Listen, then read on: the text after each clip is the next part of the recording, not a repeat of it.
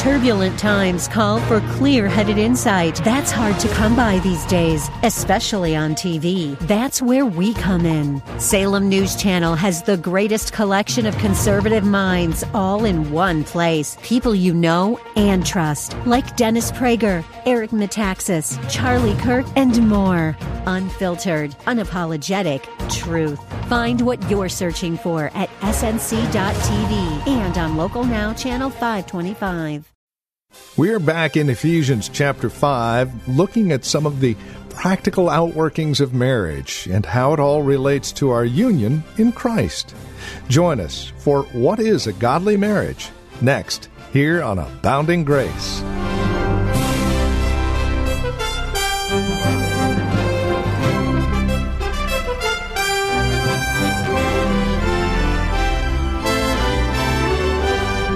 So marriage is to be between a man and a woman. That's established in Genesis 1. As we continue to understand what a godly marriage is all about, it's great to go back to Ephesians 5 to see the furtherance of this. Why is it between a man and a woman?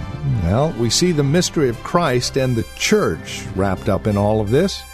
Welcome to Abounding Grace with Pastor Gary Wagner from Reformed Heritage Church in San Jose. We're looking at Ephesians 5, verses 18 through 33 today as our series, What is a Godly Marriage? Continues. Here's Pastor Gary Wagner with today's broadcast. Here you have the second responsibility of a woman if she's going to have a normal marriage, loving reverence. The first is loving submission, and the second, she is to reverence her husband. Now, what does the Greek word for reverence denote? It denotes reverential fear that manifests itself in reverential obedience. Reverential includes adoration and respect that leads to obedience. You reverence God, and so you obey Him. There is no other command laid upon us more times in Scripture than the command to fear God. We are told to fear our heavenly King, and wives are told to fear their husbands. That is, to have a reverence and adoration that leads to a heartfelt obedience. Now, there are, of course, all kinds of fear, and I'm sure you realize that. The Bible speaks of a fear that torments or a fear that scares you to death, but obviously that is not the fear that is here mentioned in the 33rd verse, when it says a woman is to fear her husband. When a wife is directed to fear or reverence her husband, it doesn't mean she should be afraid of him. Because a husband of whom his wife is afraid is a pervert. Is your wife afraid of you, men? If she is, it is a wicked thing on your part. Rather, in fearing her husband, she is to treat him with deference, or with loving respect. That is, with compliance and submission instead of insolence and irreverence and discourtesy or disrespect. She is to keep in mind as she thinks about living with her husband the whole biblical pattern of things, and that is to determine how she relates to him. The deference she formerly gave to her parents when she was a young woman, she now gives to her husband. That's the point of Psalm 45:10. A daughter is called upon to give herself in fear to her king. And it says in giving herself in fear to her king, she is first, quote, to forget her people and to forget her father's house. In Genesis 2, the man is commanded by God to leave his father and his mother and to cleave to his wife.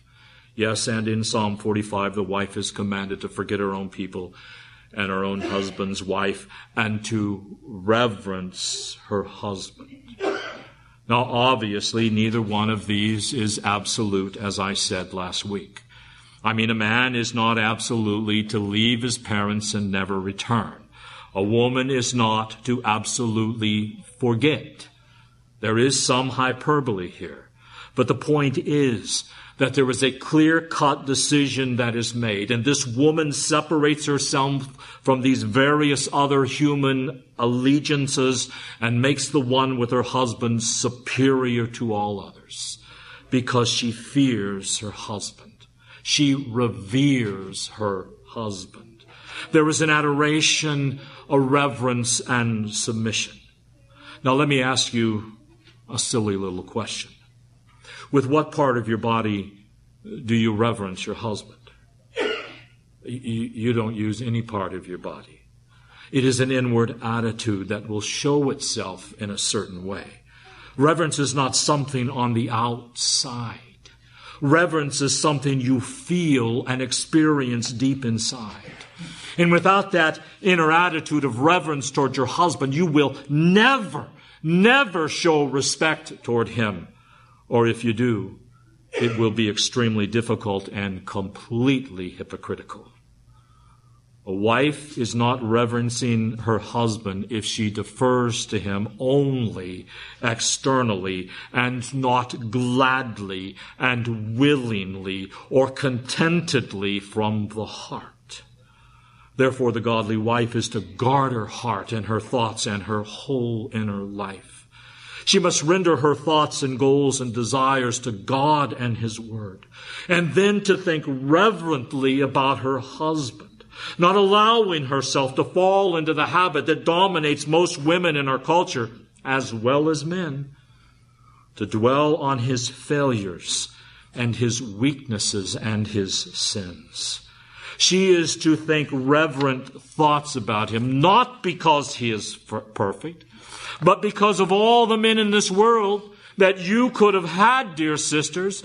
God chose the one you've got to be your head because God had purposed for you that no other man could help you be holy and blameless effectively as he could. But you might say, you don't know what kind of husband I really have. I don't. But God does.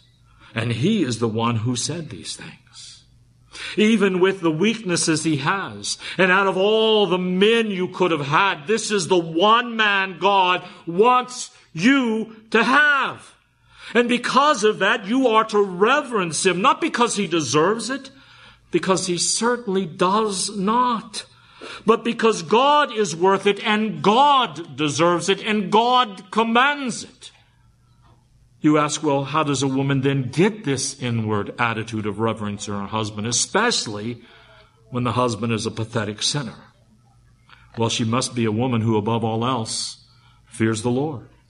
Because if she does not fear the Lord, she will not reverence her husband.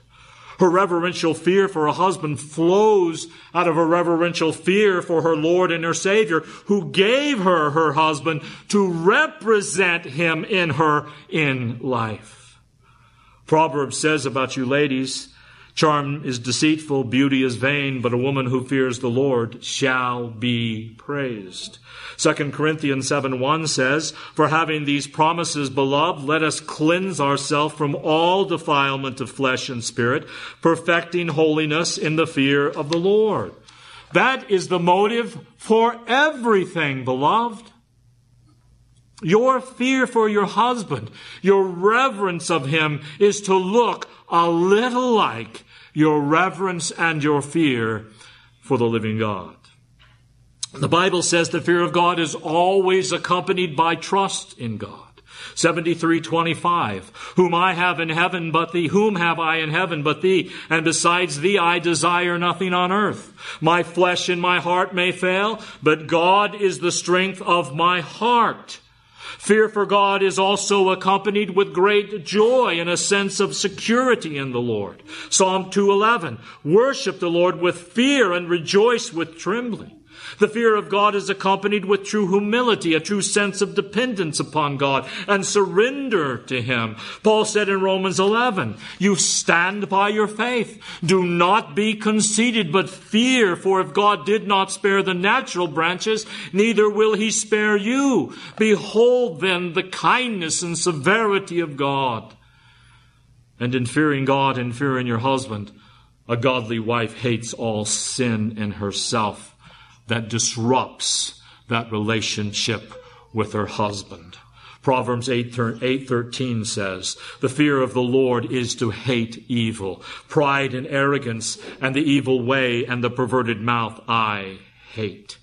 When you fear the Lord, you hate anything in yourself that disrupts your relationship with God or your husband.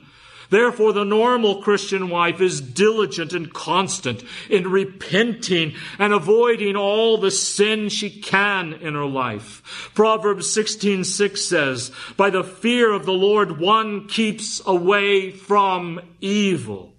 So what does reverencing your husband mean? It means you are going to be careful, dear sister, not to offend by sinning toward either God or your husband. Not because you are afraid of evil, but because you fear both God and your husband.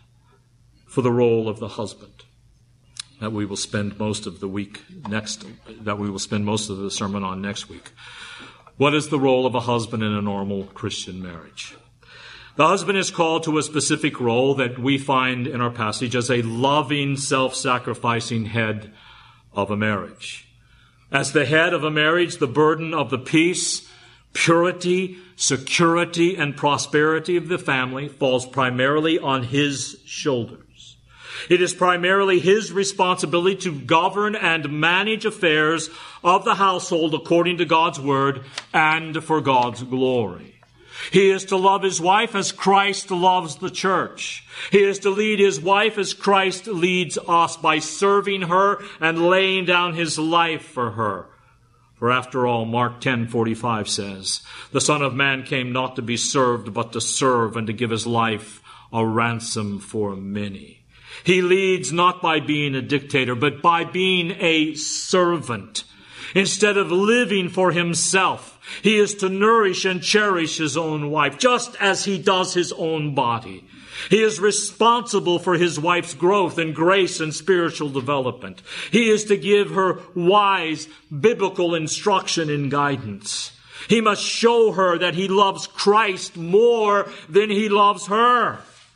You know, I found through counseling married couples, men, that if a Christian woman is not convinced that her husband loves Jesus more than he loves his wife, he will never have a happy, secure wife on his hands.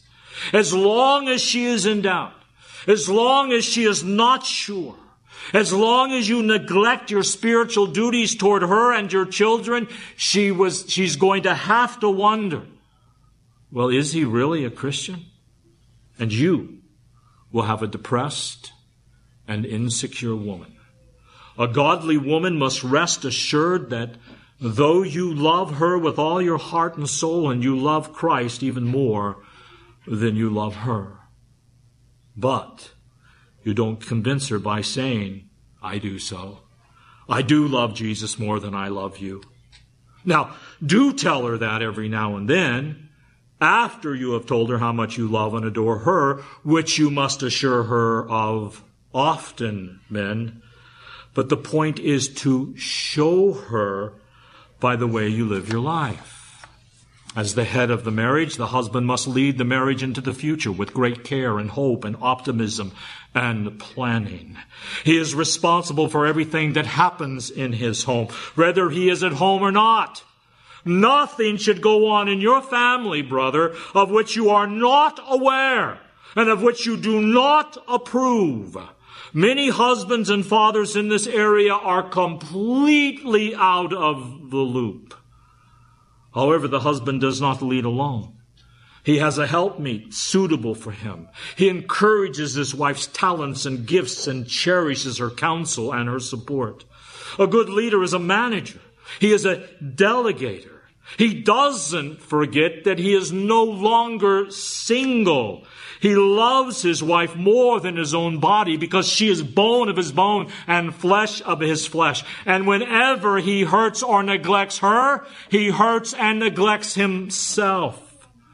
Good leadership in the family means seeing that all the members of your family, especially your wife, are cared for physically, materially, socially, emotionally, intellectually, and spiritually.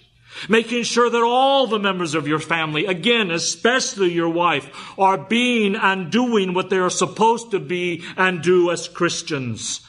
And brothers, the place where we as husbands fail the most, particularly where our leadership in the home usually tends to break down, is where it should be the strongest. And that is being a leader in family worship and a leader in prayer and the leader in spiritual growth and development of your children. Where we should be the strongest is where we seem to be the most wimpish.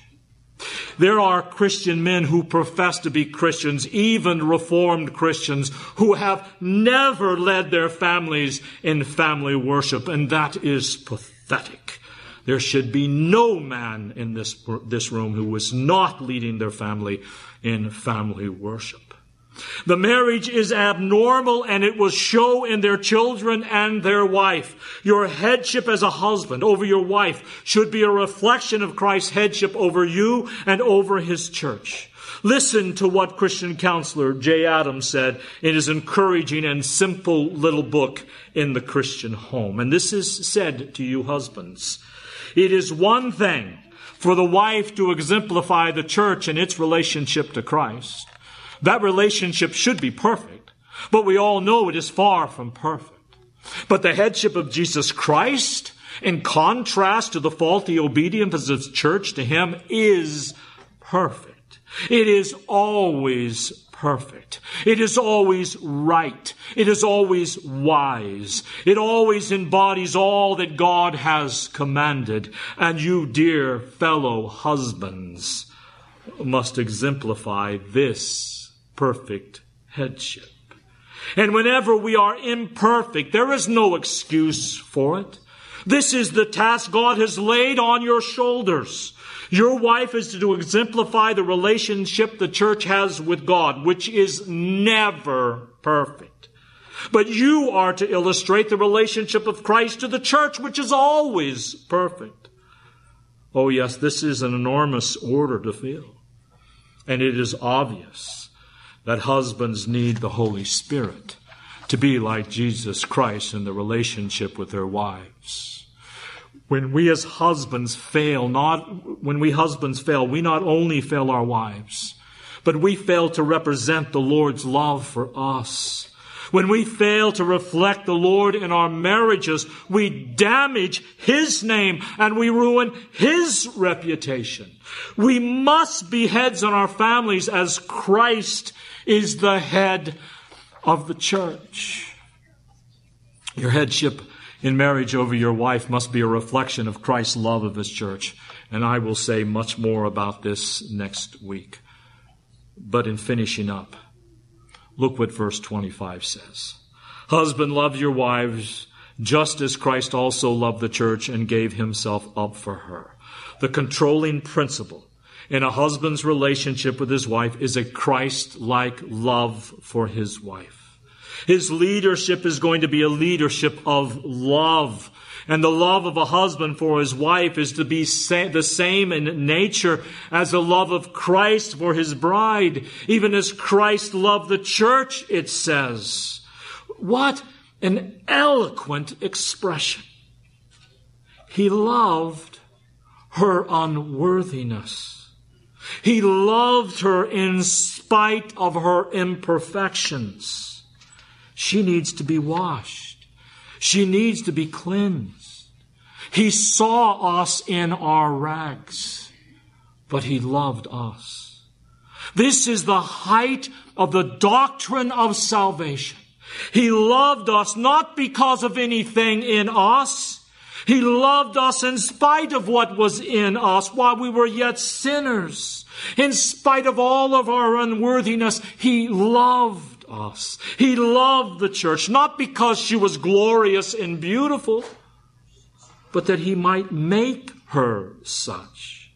And with that kind of love, we are to love our wives. Don't even think about whether she is worthy or not, men. A godly husband is one who longs for his wife's perfection as a Christian. He longs to be used of Christ to assist her in her growth toward Christian maturity. He earnestly prays that God will assist him in maturing himself as a Christian, and that God would assist him in encouraging the spiritual development of his beloved wife. And as I said earlier, it is at this point that husbands fail the most at encouraging and assisting the sanctification and purification of our wives and helping them move toward the day when they will stand before Christ without spot or wrinkle, holy and without blame. And brothers, in order to assist in the sanctification and spiritual growth of our wives, we must wisely use the Word of God ourselves, because it is only the Word of God that has the power to change and to sanctify and to enrich and to empower. You and I are responsible and privileged to read the Bible, to study it with our wives, to teach it to them, to counsel them, to encourage them from that Word. Do you? This means that we are going to be reading and studying the Bible ourselves. We are going to be praying for the power of the Bible to be expressed in our lives. And that means, dear brothers, to turn off the television. Get rid of the cable. Get rid of the satellite, if necessary. And I am not joking here. All I know is that I have counseled a number of wives whose main complaint of their husband is, I just need my husband to turn off the TV or to stop spending so much time viewing all the negative news on the internet and spend some time, even a little time, with me. Are you one of those husbands? Some of you are. Get rid of the television if you are that weak. Read the Word of God. Study it. Let her see you studying God's Word. As long as you are watching television or playing games on the computer, she is asking herself, is he really a Christian? And as long as she is asking herself, is he really a Christian? You will have an insecure wife and an abnormal marriage. Or maybe you spend too much time on the internet. There's not anything you shouldn't be willing to sacrifice for the happiness of your wife. And this goes for you ladies as well. Check yourselves as well. Are you watching too much television and spending too much time on the internet, Facebook as well? We must think and live by the Word of God as husbands and wives. So by the example of our lives, as well as by our verbal instruction, men, we will lead our wives into a closer walk with God and a more contented Christian life. Now there you have the basics of a normal Christian marriage. And yes, it's going to have rough edges, and it's going to have rocky places. But these are the basics. Now I ask you, beloved, is this what you want? If so, begin applying these truths that we have looked at today perseveringly in your marriage, day by day, in your relationship with God and in your relationship with your wife and with your husband. Constantly pray that God will fill you with the Spirit and make the focus of everything you do to be, my marriage is to be a picture of the relationship of Jesus Christ and His church.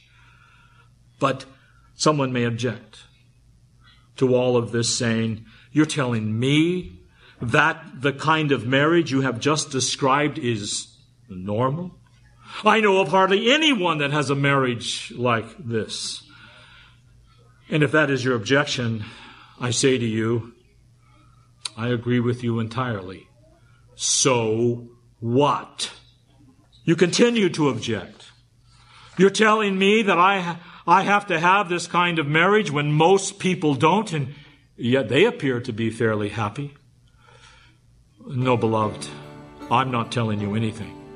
Jesus is telling you what to do. Amen. And this is Abounding Grace with Pastor Gary Wagner from Reformed Heritage Church of San Jose. As we conclude our time today, we invite you to reach out to us. Let us know the program encourages you as you take the time to join us as we study God's Word together. We'd love to hear from you. It means a great deal to us. It always does. 408-866-5607 is our phone number. Again, 408-866-5607. If you wish to visit us online, you'll be able to gather more information about us, who we are, what we believe, and where we meet. It's all found at reformedheritage.org. That's reformedheritage.org. You can also drop us an email there as well. We even have past messages available online that you can tap into freely at your convenience. Again, reformedheritage.org, or call 408-866-5607. Now, normally, we would invite you to join us for worship, but because of the shelter-in-place orders, we are suspending our in-person worship services here at Abounding Grace and Reformed Heritage Church of San Jose. If you'd like to know more, again, call us at 408-866-5607. Or visit our website, reformedheritage.org. And then we also invite you to write to us. If that is something you don't mind doing, picking up a pen and paper, we'd love to hear from you. You can write Abounding Grace, PMB 402, 1484 Pollard Road, and that's here in Los Gatos. The zip code is 95032. Thank you for spending time with us today. We look forward to hearing from you and looking forward to spending time with you in God's Word again here soon on Abounding Grace with Pastor Gary Wagner.